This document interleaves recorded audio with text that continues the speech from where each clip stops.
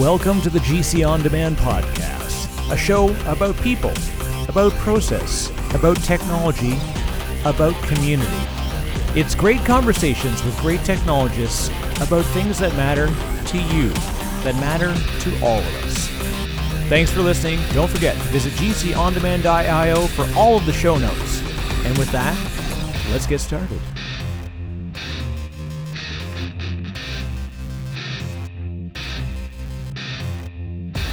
All right, welcome everybody to the GC On Demand podcast. My name is Eric Wright. Of course, you may or may not know me. I'm at Disco Posse on Twitter, also Disco Posse in the Green Circle community. Super fun to be, back in the microphone seat again. We had a bit of a hiatus. We talked in the last episode about mentoring.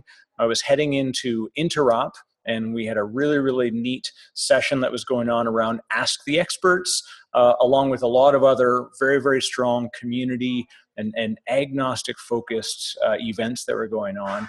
And I was lucky enough, while I was at Interop, to meet the gentleman who I'm talking to today. With that, I'd like to welcome Joe Emison, who I say, I love this tagline, serial technical co-founder. If you do a quick search, he's also a great author, contributor to many, many publications. But with that, Joe, introduce yourself, how folks can get a hold of you, and then we're going to get started. Great. Yeah. Thank you so much. Well, the best way to reach me is on Twitter, in the positive side of Twitter, and great sharing of startup management and technical advice. I am just at Joe Emison, JoeEmison. I think we could do a whole podcast alone on that statement of like the good side of Twitter. That's a beast in itself. But so I wanted to kind of start off with, ask the experts. I was working with the UBM team that runs Interop, and we put together this idea of like kind of speed mentoring and being able to do stuff. I'm looking at growing a greater program around this in general. I've done some stuff in the past, and you jumped on board and you became one of our mentors for the event. So I just want to ask you sort of how did you come to do that? What drew you to it? And what do you think was valuable both for you and for folks that sat with you? Gosh, well, I mean, I generally, any way that I can pay back the people who have been my mentors, or at least the people sort of trusted advisors that I have in life, any way to pay that forward, I am happy to oblige. And I think that there's such a lot of the ability to do this online, and even in person, is kind of weak and meaningless, and has very poor value for both sides. But that session was actually excellent. The people I spoke with had really had tough problems. And they were interesting and needed some level of expertise with some reasoning behind it to kind of talk through specific issues. And so, I found it rewarding in that I was able to, again, I feel like, there are many who came before me and helped me. So I'm very happy to do that forward. And I certainly hope it was helpful for the people with whom I spoke. And I think to some extent it was, in that, I'm able to answer questions, and I'm also able to answer them in a framework to explain this is why I think this is the right answer, which I think is always critical if you're going to help somebody with anything.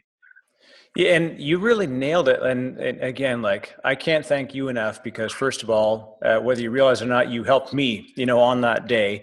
I learned a lot, and just watching how you talk with folks, it's every experience I get to see, whether it's direct or indirect, is helpful. And that whole thing, like, you learn from somebody and you want to be able to pay that forward to somebody else. And I think that's a huge part of everything we do. We talked briefly before we started the mics up, about empathy and things. And there's a lot of different ways that we can do that in our communities, and being a mentor is super solid. I would guess you probably have a couple that you have in history, like in your life, that you're like, that you knew did something special for you. I have a quick question. Do you have somebody that you didn't realize was mentoring you and it kind of hit you later on? Because that's what I'm trying to explore. Is I call them accidental mentors. They're folks that give you some guidance, but just like, hey, they're just telling you a story. And then all of a sudden, 6 months later, you're like, I can use that thing. That's really interesting. I actually don't think that would be true. And I actually think I don't find the word mentor to be that applicable to what I would describe. I mean, I like this sort of, and maybe it's just semantic, but this sort of trusted advisor concept. If I think about the people who I am indebted to, who have given me guidance and advice over my career and my life, generally speaking, what's happened is I've gotten to know them in some context. They've worked for me. I've worked for them. I was taking a class from them, whatever those things were. And then what I found was they added something to my ability, either just information, facts, experience, or like a way of thinking about things, a real talent for solving particular types of problems that I did not have. And so it was always, it tends to be, I meet someone, I interact with them, and then I really respect them for certain aspects of what they do, how they think, and then I just keep going back to them. And I just keep asking questions. And again, I find they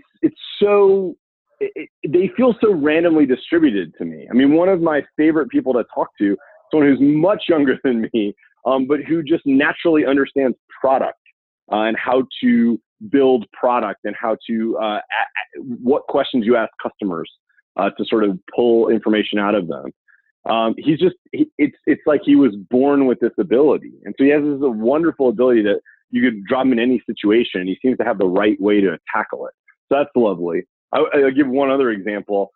I went to law school, and when I was in law school, it was really common, at least at that time, to sort of talk about how you were really dedicated to like finding the truth and finding, using facts, and finding sort of the ultimate right way, the correct way to look at something.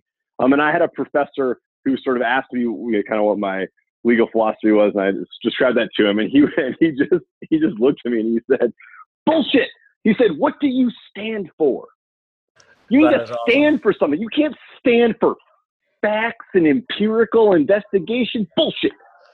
You get pushed around everywhere. No, like that's not a philosophy. That's just stand for something." And it was that was such a huge moment in my life, that moment. Hey, let me give you one other one, actually. There was a good friend of my wife's is someone named Emily Oster, who I think she wrote a great book called Expecting Better. She's an economist at Brown. But this was before, like this is when we were all in our early 20s. Remember, we were eating at a restaurant, and I was asking Emily a bunch of questions about her research, and then I think she was getting annoyed that I was asking her all these questions about her research, and she looked at me and she's like, why are you just asking me all these questions about this? Like, why can't we talk about like what we're doing in our lives and our families, what we're planning on doing? And I was like, oh, but I have such passionate fulfillment for what I do. And she looked at me and she said, most people can and should be getting their fulfillment from their families. Wow. And that was also just an incredibly formative moment, actually, where I sort of realized, like, yeah, like this is something that I'm sort of falling into this like workaholism trap, like immediately. And like, that's all I want to talk to anybody about is like what they do, but not like who they are and the families that they have and like the fulfillment that they're getting through their lives. That was also that sort of, I mean, we talk about work-life balance, right? But I mean, part of it is like, that primary sense of, where should you be getting fulfilled? What are the expectations you should have for these other aspects of your life? So anyway, like I view mentorship more that way. So there were surprises. That was a complete surprise. Like a bit, and that was has been such a big part of, like one of those moments in my life where I've been like, wow, that was really important. And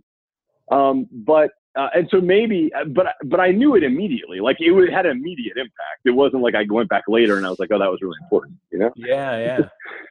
And it's interesting. I love that what you're saying is, we see those moments and we get questioned and we take it away. And, kind of to what your law professor said, it's not about facts. It's like even honing in, it's a lot of learning, and you would find that, if you can impart that learning on someone else, and it's like saved you a click. That's what my life is. I'm like, I'll do the hard. Right. You won't have to. So we're trying to do that. And, what's important about that moment and those moments is not what it did up to that point. Like it helped to disrupt you, right? In a way, you sort of disrupted your way of thinking.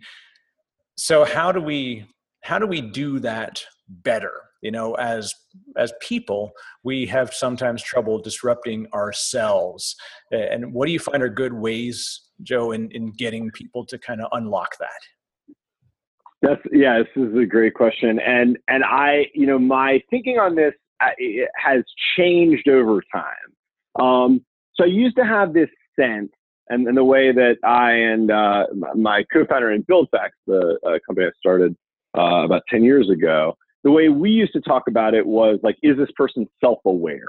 So we always went back to like, do you have the capability, right? And we would describe the capability as self-awareness.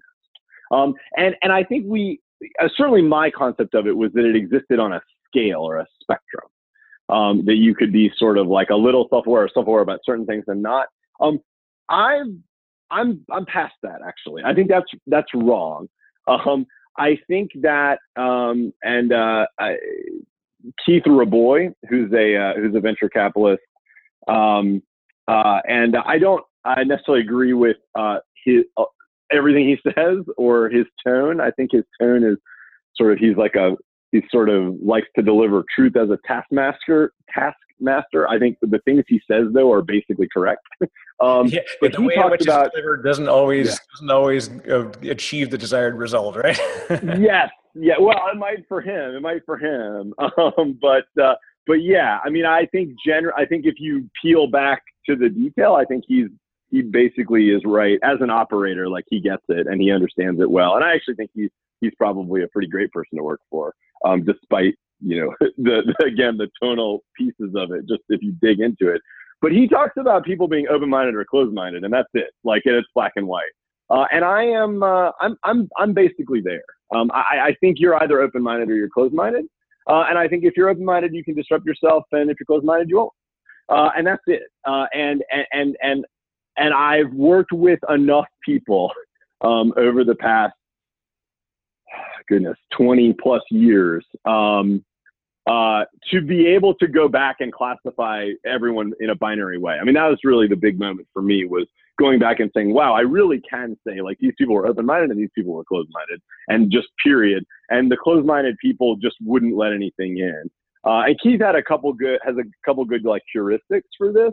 I think that like some of the ones that I think are really interesting, let's say this one's from him. He says, like, if you talk to people a lot and they use the phrase, well, I could be wrong, but like they're closed-minded. Like that is a closed-minded indicator, right? Right. And what's interesting is like the way I think about that is that is very me-centric, right? That's very like, let me like that sentiment is like, I'm in my head, right?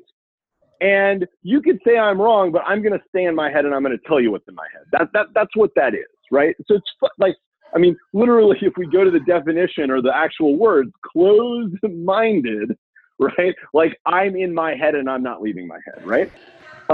I think definitely something it's not about being closed, like not accepting any new inputs, but it's a closed loop system more that like I'm validating my own opinions. Exactly. And everything. I'm uncomfortable leaving my brain, right? I'm uncomfortable taking a walk outside of my brain. And so one of the things, like my co-founder right now, one of the things that he says a lot, and I can imagine that some people find this very challenging, but he'll sort of lay something out and I'll say, well, actually, I don't know if that's the right thing to do. Maybe we should do this, right? What he'll say, well, why would we do that? Like, walk me down that path. Like, tell me, like, why would we do that? What outcome would we get from doing it your way? What would be the better outcome your way than my way? And on one level, I know lots of people who I've worked with, certainly, who would find that like very challenging, right? And their immediate feeling to getting asked that question would be, this person's closed-minded because they're challenging me. But actually, this is the opposite of being closed-minded. This is being open-minded. This is saying, I will walk with you on your journey in your mind. You just have to explain yourself better, right? It's actually rational discourse, which is something that people have difficulty when they get questioned. You feel it's because you're questioning their abilities. What you're doing is you're questioning yourself through their statement. And that's like you said, that's the difference between that's right. Being closed-minded, but in fact it's I don't know. Let's work through that and help me along the way with it. It's what I hear. Right. Yeah. Let me see. I mean, literally the definition of open-minded to some extent, right? Again, I view it as like, invite me into your mind and explain to me what I'm supposed to be seeing, because I'm not in your head. Take me on that whole trip. And so when I think about this concept of disrupting yourself, to me, it's entirely this question of, are you open-minded? Are you out there sort of seeking advice? And here's like a very specific real world example in which I find myself to be much different from other CTOs who I have worked with. And so I spent some time working for what was essentially a private equity firm, and working within their portfolio companies. And I would say this is not all the time, but there were certainly many cases where I would go in, I would say, hey, I've got this knowledge of this expertise. I'm happy to go over any plans. Usually I was being brought in because someone wanted to spend a lot of money on something, and I would say, why don't we just talk through your plans and what you're planning on doing? And we'll talk through it. And the general feedback to this was, how could this person give me like as little information as possible to get me to go away? Right. That's the default response. Right. And so it ends up being a very antagonistic relationship. But I mean, my view, like what I'm doing, like, so right now I have an application architecture, for my new business. And I'm using relatively new technology, like a service from Amazon that just went GA called AppSync. I don't know everything. I've built a lot of applications. I've been in software development for almost 25 years now, but I still have very isolated knowledge in this. And so I have called up a bunch of different people who I respect, who I know, who have done things similar to this, or who I think are really smart, or like really smart on the engineering side, really hard on the hiring side, or really smart on the hiring side, really smart on the QA side. And I've just said, hey, can I just show you what I've done here? Can I onboard you as a developer? And just tell me, ask me lots of questions. Tell me everything you think of that could be wrong about this. And then B, design an alternate version of this, very roughly, I'm not asking someone to spend an enormous amount of time, but, tell me a different way you might do this, and then give me a little compare contrast, on what you think might be better. And you're not going to hurt my feelings. And the best thing you could do is help me not, if this is bad, I need to know now. And I need to know why now. It's that continuous validation throughout it, rather than let's just bake this to the end. And then I'll have been so hard and fast on how I did it that you won't accept opinion about whether there was a different way to go, right? Right, exactly. And it also means that, it's also, another way I've heard this described is, you want to put your self-identity in being a person who is looking for the right and the best answer. And then what you're doing is at any given point, you're doing the best job you can to find the best answer. That's the right identity to have. And the identity that's based around I am an expert in designing X or I am perfect at Y is an identity that's going to mean you're never going to learn. You're never going to, you're certainly never going to be able to disrupt yourself. And so, I want to be able to go back always with like application architecture. And if we find out that there was a really terrible decision in it, I want to be able to go back and go, okay, well, that was bad. Like we put that bad thing in there. But, if I look at the process that I followed, it was pretty good. I had a lot of different people look at it and they didn't find it either. So, I think it's probably a hard to find flaw. Let's go fix it. Well, and it's funny too, because whatever we do, we also have to look at the context of things, and always applying context to it is important, because otherwise, if I look back and say, it was built in X versus Y, you're like, that's a terrible idea. Well, no, it wasn't, because you see, that was like the predominant language. There was a lot of development folks available. Like my favorite thing that I know I'll get yelled at for tearing down eventually, people, when they lead with your product description, it says written in Go, like that's awesome. Love what you said there, but what are you actually saying? And if you give me the reasons why you did it, that's more important than the method by which you chose. So So I always talk to my, every new startup, like I said, if it's written in Go, why did you do that? That's the answer I really want to hear, not what you wrote it in. Exactly. And when you talk about exactly this, right. I think this is cool because like I could do another hour on the question I'm going to ask you right now. If you take all these things, then what it's really led to is, continuous learning, questioning ourselves, being open-minded, and then disrupting ourselves. But disrupting ourselves as well as an industry, I think this is what's really, really cool. And we see these continuous waves. And you did a great article, I'll say recently, God, I can't remember when it was. It wasn't too long ago. And you talked about, it was actually, I think it was in your Twitter timeline. You tagged this thing of how the next wave of disruption is going to come from a different generation of like 30s and 40s folks that are in incumbent management positions who now know how to disrupt their existing industry. And I love that, because everybody sort of says like, well, you can't be disruptive unless you're 21 and you are fresh and ready to challenge it. So what was the background of that, Joe? And tell us all about that. I love that idea. Sure. The company that I've just started with a great co-founder is in insurance. And he, I started a company that sells a lot of data to insurance companies. My co-founders sort of grew up in insurance for nearly 20 years. And probably the most talented executive in insurance today, at least of his generation and beyond, I think. And what's interesting about an industry like insurance is there have been a lot of attempts to disrupt insurance. It's an inefficient industry, but what's actually happened is the typical Silicon Valley formula of let's find talented technical entrepreneurs and talented startup entrepreneurs who don't know anything about insurance, and let's give them a lot of money and let them go disrupt. And that has worked well for quite a few industries. So, Airbnb, great example, right? We could make this long list. Uber, but those industries, and I think in hindsight, it's difficult to look at these things in hindsight. Warby Parker, another good example of direct-to-consumer disruption. So it's difficult, and there's like a warning to say looking at these things in hindsight is always, somewhat concerning. Are you actually correct? But at least my hypothesis here is that there's some industries that are relatively simple to learn quickly. There aren't just a whole ton of nuance.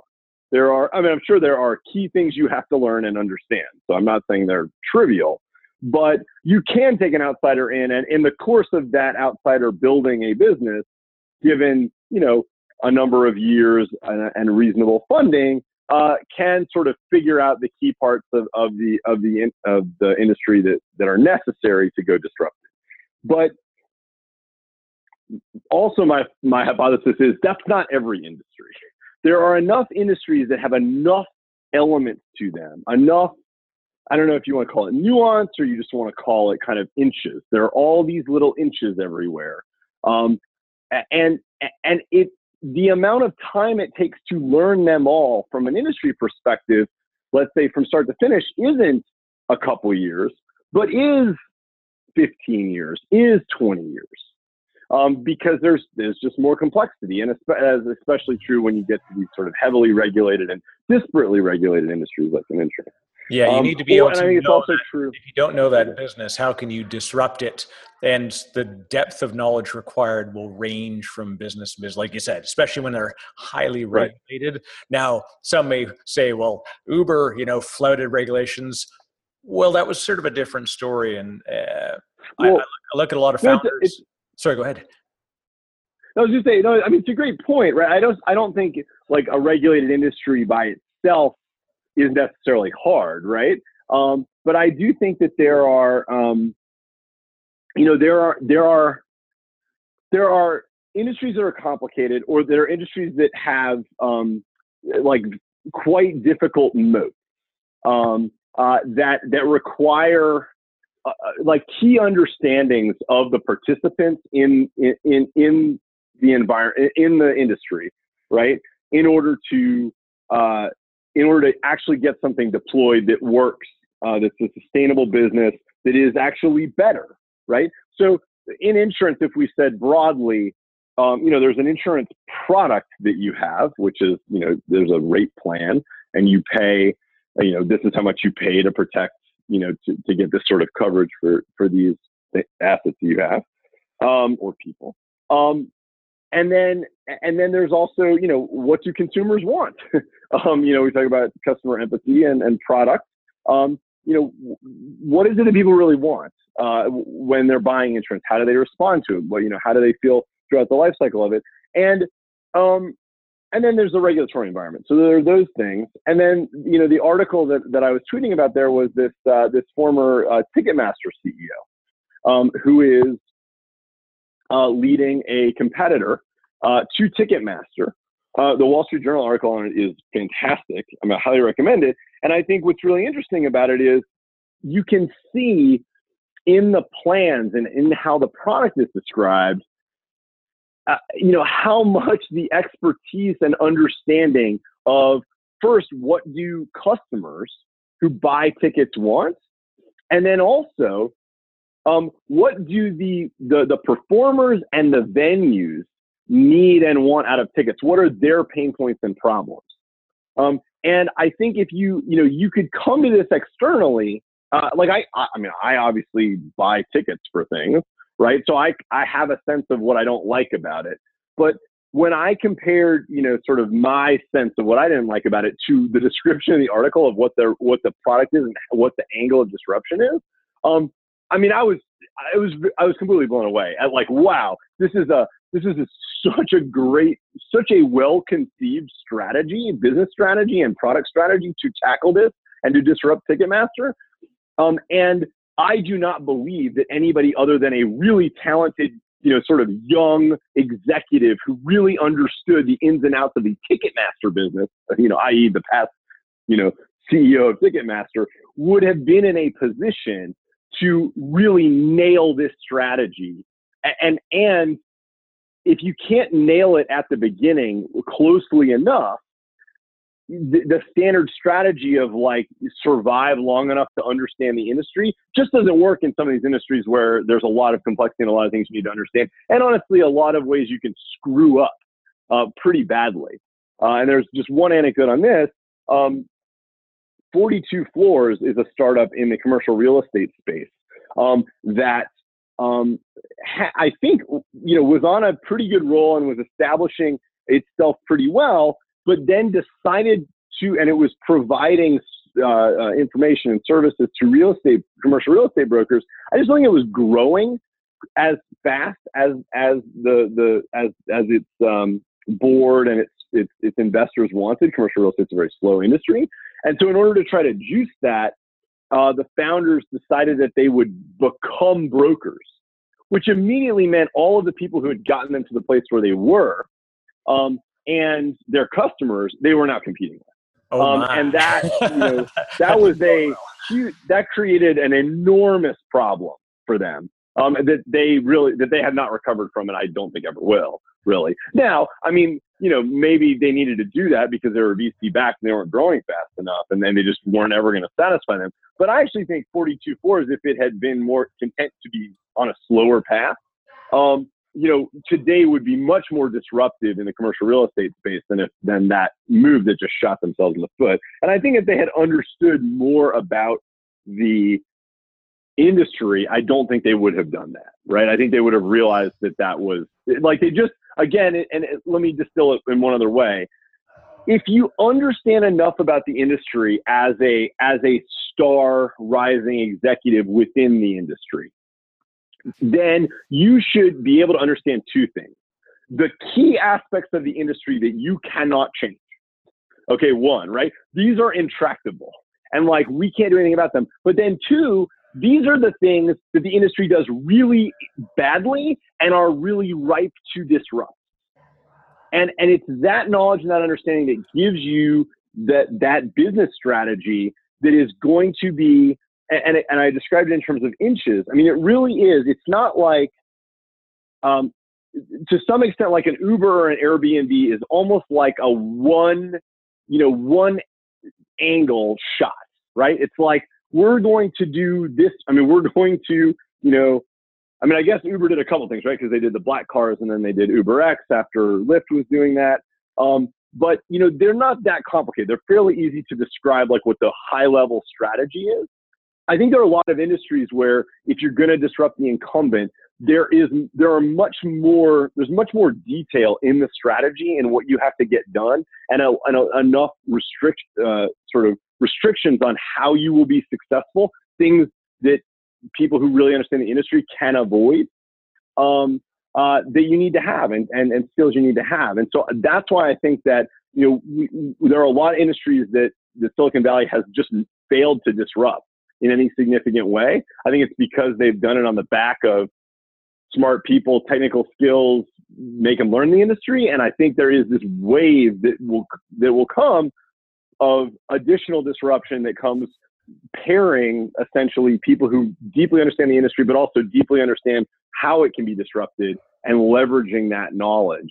And I think, whichever venture fund really nails this and like figures out a way, because there's one other thought on this, which is most fast rising executives in big industries are paid so well that they're not going to go do this, right? I mean, the executives that I'm talking about are executives who make probably more than $1 million a year, with great long-term incentive plans, that are like all tying to lock them in. And by the way, they're probably spending a lot of that. They're probably own a couple homes and go on nice vacations. And so for those people to go take a pay, take a 80%, 90%, 95% pay cut, usually they haven't had a windfall nor the sort of appetite for risk that in personal risk. They've got families, wives, kids, et cetera. It's hard to go do that. And so I think, someone's going to figure out how to sort of find and equip these people. And there are going to be there's a lot of money at stake here to be able to finally disrupt some of these industries like insurance. I think we've got a new startup we can develop right now. It's called Startup Founder Search. But we got to look for these folks. You're right. Like those personalities are there, but it's interesting that people just think like, oh, just because somebody makes a large amount of money per year, like they can just walk away from it. And it's kind of that sort of lottery mentality, like, oh, you win $1 million, you're set, you live off the interest. I'm like, I'm not sure if nobody what interest pays these days, and that's actually not very good. Well, there was this great article in the New York Times. It was probably 10 years ago, but it was how to like, it's something like how we live paycheck to paycheck on $500,000 a year. And I highly recommend it because I think it's a really good example of the way that, basically, unless you have enormous financial discipline, which I think many millennials are showing that they do have actually, but certainly if you go older than millennials, I think you'll see that the financial discipline to not spend most of what you make is not there. Yeah, unfortunately, lifestyle is in parity with income, and it's very hard to detach those two things. So it's extremely. Yep. Yeah. I think of like the successful startups that I've seen. One of what you tend to unpack from a lot of them. I was happy to talk with the folks from HashiCorp. So Mitchell Hashimoto and Armon Dadgar, who started that organization. And I said, like, why did you start this company? And they said, we didn't start a company. I was just solving a problem that I had, and it really bothered me. And I kept asking people how to fix it, and they didn't know either. So that told me that maybe I'm starting a problem that more than one person has. And effectively, they solved their own problem that they knew was a scalable issue. And like you said, if you try and solve a problem like a technology view on an insurance thing, you aren't actually getting to insurance quotes faster. Doesn't solve the back office problems that you need to cure in order to actually make it scalable. How do you get with the old quote of hockey stick growth? Like, how do you actually make this so that it's viral, whatever you want to call it? The only people, or typically the only people, like you said, are folks that are inside and closer to it in those deeper, muddy sort of processes will get that. And as important as anything is know the intractable boundaries, because otherwise you'll spend a lot of time trying to solve an unsolvable problem, and you'll come up with you'll spend 8 years developing a beautiful heuristic only to find out that it's one goes in and one comes out. That's not much of an algorithm, right? Yeah, I think if you look at the beginning of Esurance, which was now like basically 20 years ago, was a bunch of internet entrepreneurs in '99 who said, "Wow, people are going to want to buy internet insurance online. Let's go sell auto insurance online." But what they did was they copied, I think, Allstate's auto insurance program, but they didn't because it wasn't public and it's not public. They didn't copy Allstate's eligibility guidelines. And so what happened was they started selling a product that was meant for kind of Main Street standard USA to non-standard auto, which is like people who like get in an accident and they're like, "Hey, can I get insurance right now?"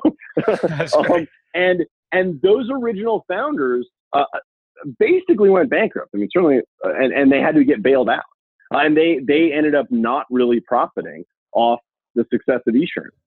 So the people who built it really lost essentially all of their equity because they missed out on this thing that any talented insurance executive would say, wait. If you're going to copy a program, you need to know its eligibility guidelines because you need to make sure that you're not writing a program for people that the program wasn't designed for, because that will make you lose your shorts. And they're all like, this keeps repeating itself everywhere, even today in the insurance startup class, these same type of problems.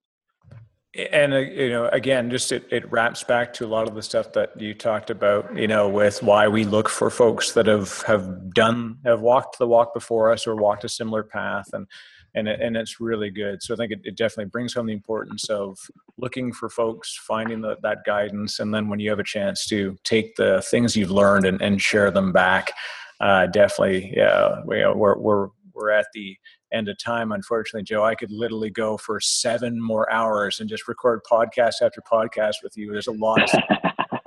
I'll pull you in for a couple more down the road. This is really, really great. I want to thank you first again for contributing to the Ask the Experts program at Interop, for all that you do for the broader community in a lot of ways. And definitely, I'm excited to keep watching, your successes that you're getting. How do folks get a hold of you again? Let's just recap, and then hopefully we'll get you back on again in future. Great. Just at Joe Emison on Twitter, JoeEmison. Awesome. Thank you very much, Joe. This has been great, and then looking forward to catching up again soon. Sounds great. Thank you very much. If you like what you heard here and want to hear much more, don't forget to subscribe to the GC On Demand podcast. You can go to gcondemand.io where you'll find the links in order to catch us in iTunes, Stitcher, the Google Play Store, and more. So go to gcondemand.io. Don't forget to rate us in your podcaster of choice and look for much, much more. Have a show idea? Tweet us at GCOnDemand. Thanks for listening.